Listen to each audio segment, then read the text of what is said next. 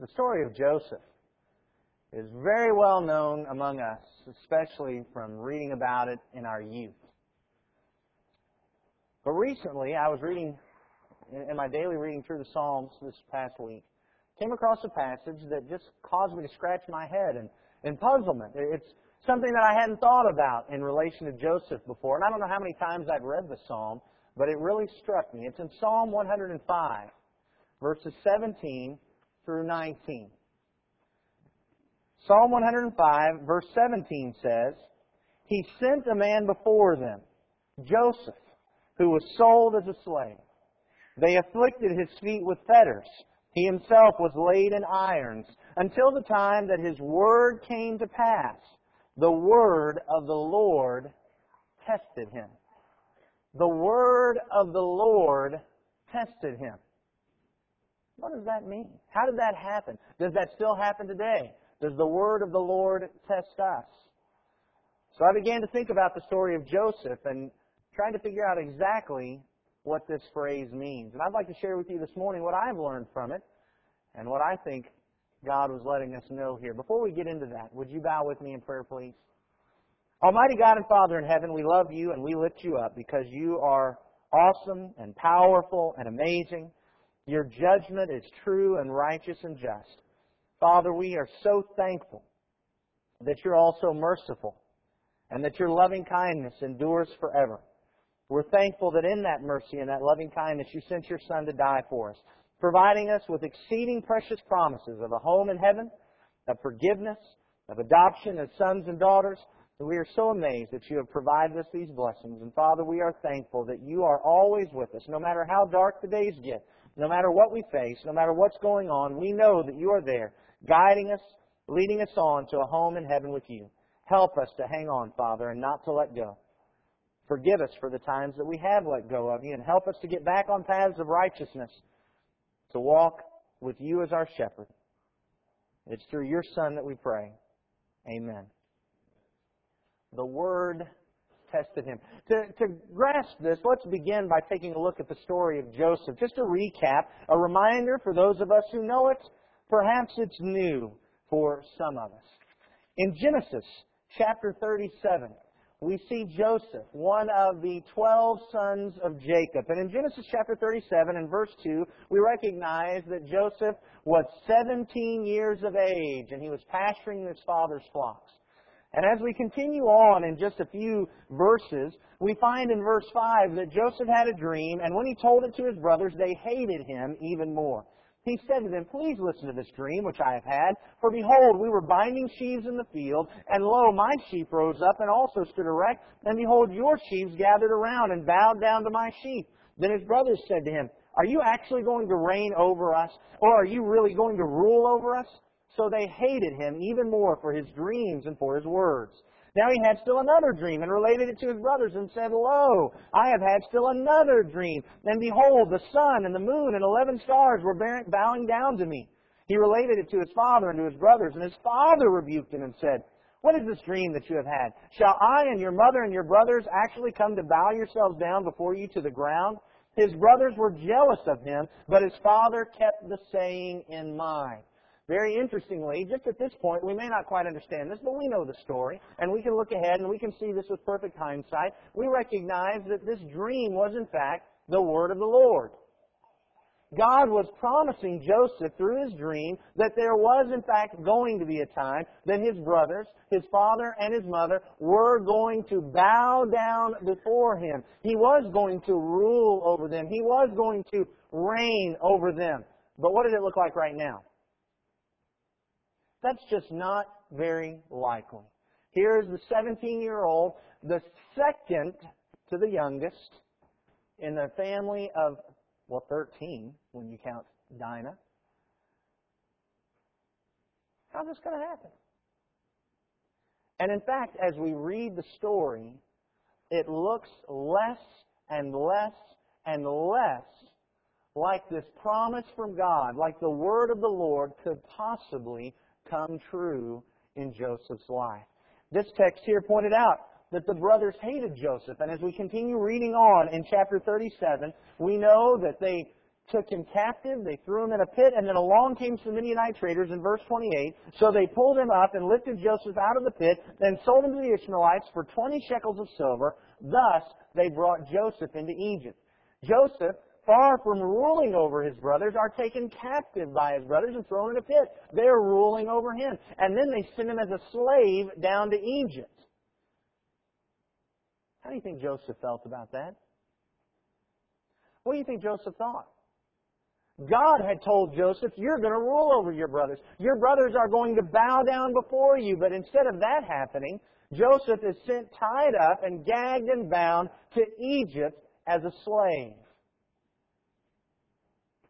It looked like God's promise wasn't going to come true.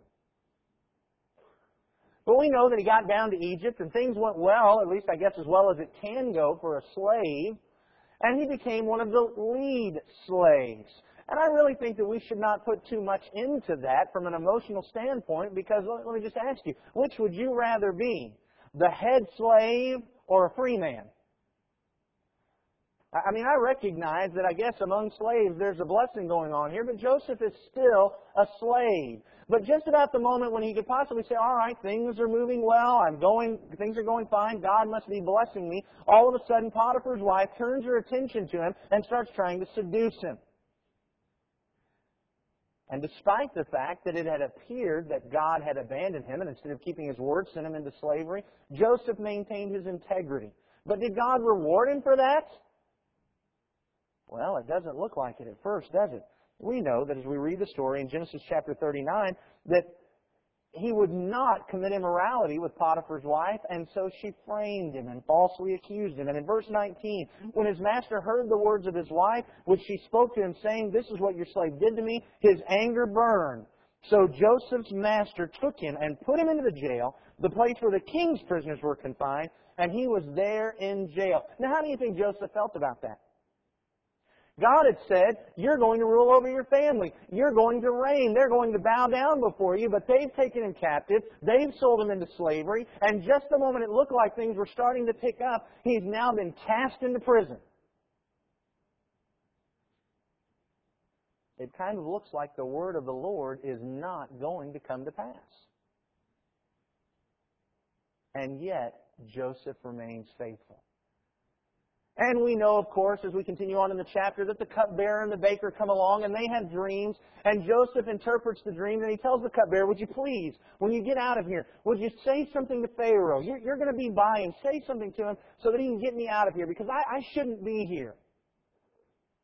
And can you just imagine that first day the cupbearer was released, as Joseph expected at any moment that someone was going to come in and say, you've been released. The cupbearer talked to Pharaoh, and now you get to go free. And it didn't happen. And on the second day, and it didn't happen. And on the third day, and it still didn't happen. And days turned into weeks, and weeks turned into months, and months possibly into years.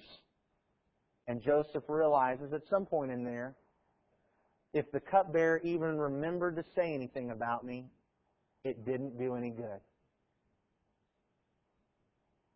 And years ago, I remember having a dream, but maybe that just didn't mean much.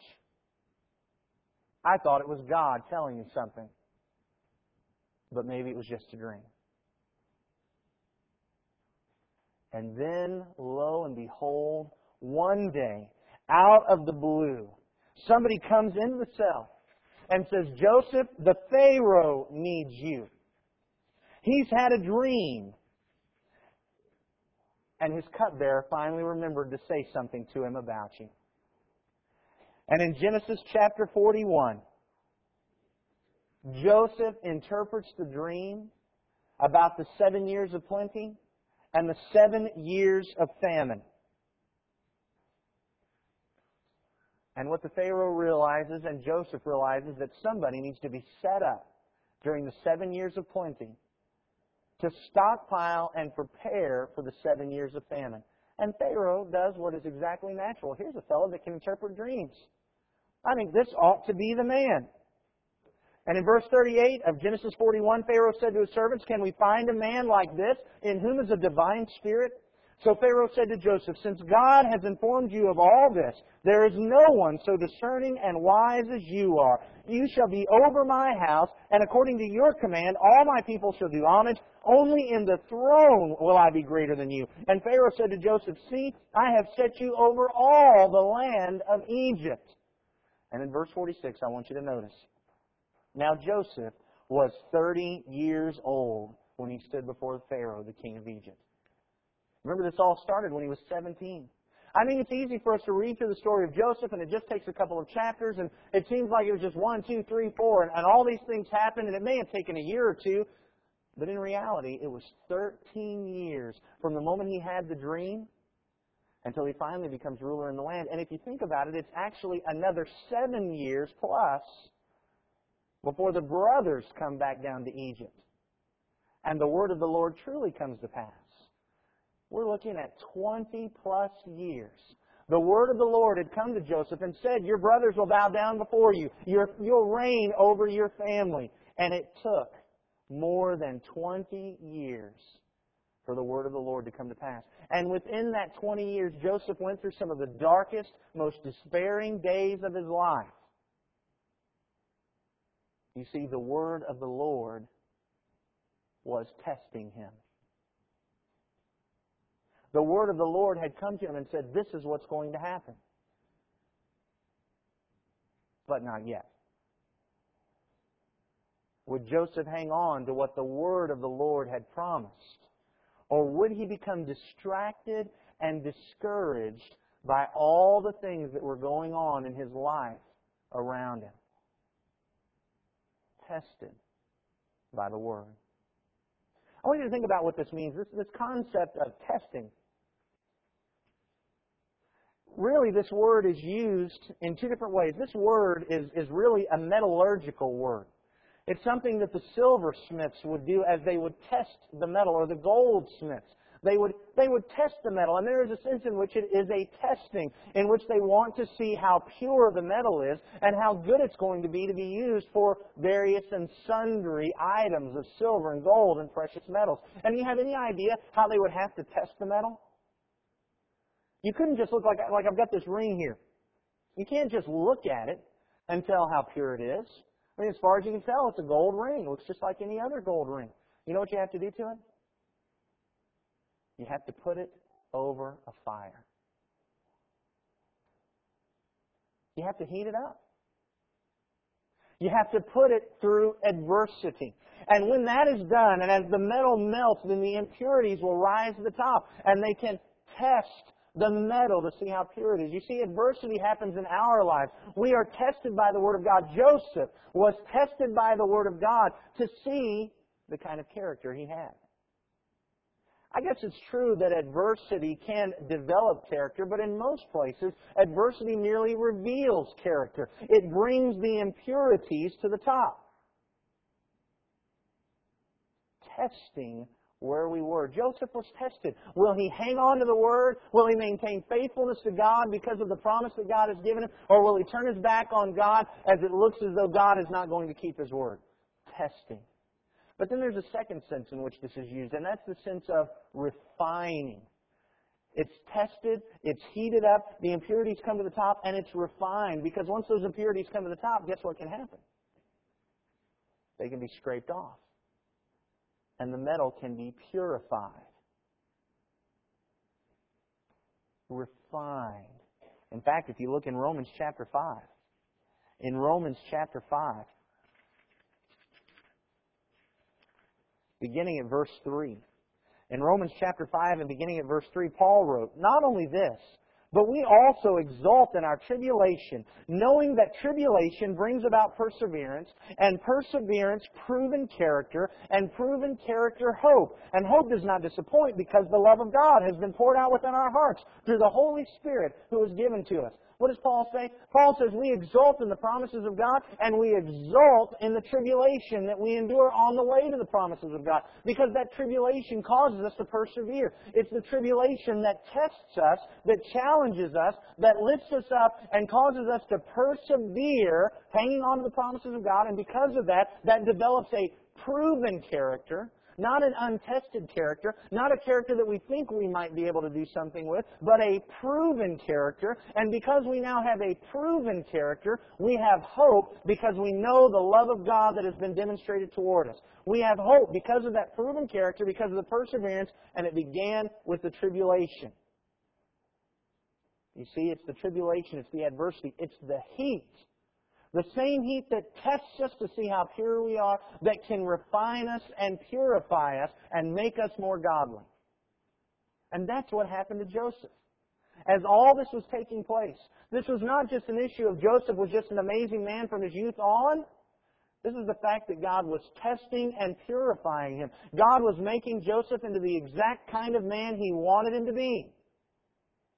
And how did He accomplish it? He accomplished it through adversity, through testing. The testing of the Word. The Word had promised these things, but it looked like it wasn't going to come to pass. Here's what we need to understand. God does the same with us. God has made exceeding precious promises to us. God has promised us a home in heaven reserved for those who have faith in Him. God has promised that if we seek first His kingdom and righteousness, all these other things will be added to us. God has promised that He'll be with us, that He'll carry us through. And yet at times, have you ever felt like that just wasn't taking place? Have things ever gotten so bad that you thought God wasn't there? Have things ever gotten so bad that you thought maybe God had abandoned you, that maybe His promises couldn't come to pass? The Word of the Lord tests us. In those times, will we hang on to the Word, trusting God, realizing that it will come to pass? Or will we turn away? We need to learn these lessons from Joseph. 3 lessons. No matter how bad it gets, God is still with us. Look in Psalm 139. Psalm 139, beginning at verse 7. Where can I go from your Spirit? Or where can I flee from your presence? If I ascend to heaven, you are there. If I make my bed in Sheol, behold, you are there. If I take the wings of the dawn, if I dwell in the remotest part of the sea, even there your hand will lead me, and your right hand will lay hold of me. If I say, surely the darkness will overwhelm me, and the light around me will be night, even the darkness is not dark to you, and the night is as bright as the day. Darkness and light are alike to you. The psalmist says, it doesn't matter where I go. You know, there are days when it seems like we're walking in heaven on earth. Blessing just seems to be abounding and things seem to be going our way. And that's, oh, God is with me. But then there are days when it seems like we're making our bed in Sheol. And what the psalmist says is God is still there. No matter how bad it gets, God is still there. We just need to understand we just live in a bad world. But our God is there to carry us through. Hebrews 13 and verse 5. Hebrews chapter 13 and verse 5 makes it abundantly clear. The Hebrew writer says in Hebrews 13:5, make sure that your character is free from the love of money, being content with what you have. For He Himself has said, I will never desert you, nor will I ever forsake you. So that we confidently say, the Lord is my helper, I will not be afraid. What will man do to me?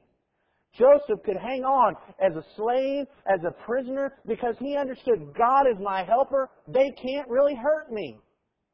I mean, what's the worst they can do? Enslave me. What's the worst they can do?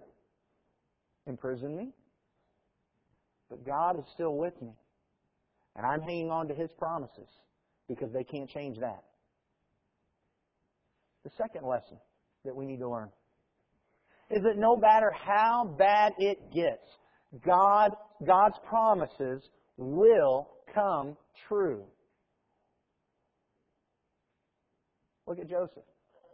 He had said, you're going to rule. You're going to reign over your family. But the very next thing that happened is his family took him captive, ruling and reigning over him, throwing him into a pit, and he couldn't do anything about it. Selling him as a slave, and he couldn't stop it. And eventually imprisoned. But in the end, what happened? God's promises came true. We need to remember what it says in Hebrews chapter 6. In Hebrews chapter 6 and verse 18, the Hebrew writer says in Hebrews 6:18, by two unchangeable things in which it is impossible for God to lie, we who have taken refuge would have strong encouragement to take hold of the hope set before us. No matter what's going on, we need to understand that God can't lie. If God has said He's going to provide redemption through the blood of His Son, then He's going to do it. If God has said that He's got a home waiting for us in heaven, then He's going to do it. God's promises come true. That doesn't mean that they come true on our time. They come true in His time. Between the promise being given and the promise being received, the word of the Lord will test us. Are we going to hang on to those promises? Or when God doesn't do it in our time, are we going to turn our back on it? We need to learn from Joseph that no matter how bad it gets, God keeps His promises. And the third thing, no matter how bad it gets, God will work everything out for good for those who love Him. I can't help but think about what happened at the very end of the story of Joseph in Genesis chapter 50. His father had died, and the brothers were certain that at this time Joseph was going to take his opportunity to seek vengeance upon them. And so they come and they beg for mercy. And Joseph said in Genesis chapter 50 in verse 19, do not be afraid, for am I in God's place? As for you, you meant evil against me, but God meant it for good, in order to bring about this present result, to preserve many people alive. Do you think when Joseph was sitting in that pit, that he saw, I know what this is about. This is the way that God is going to preserve His people and develop them into a great nation. Do you think that when they pulled him out and they sold him to the Midianite traders, he was saying, hey, that's okay, guys, because you know what? I can tell what's going to happen. I'm going to go into Egypt, and I'm going to end up being second in command, and I'm going to be there. When y'all are going through the famine, I'll be there, and I'll be feeding, and everything will be all right. And when Joseph was cast in prison, do you think he thought, you know what? I can tell what's happening here. God is lifting me up to be ruler in Egypt so that I can take care of my family when the famine comes. Of course not. Joseph didn't know that, but God knew that.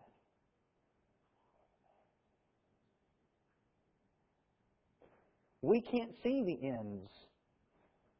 We can't see what God is going to do with these little things that happen to us, and sometimes even the big things that happen to us throughout the years. But God can. And God knows exactly how to work all of it together so that it will accomplish the greatest good for those who love Him. Look in Romans chapter 8. You want to talk about an amazingly powerful God. And brethren, I'm not spiritually mature enough to understand how God does this. I just know that He does. In Romans chapter 8 and verse 28, we know that God causes all things to work together for good to those who love God, to those who are called according to His purpose.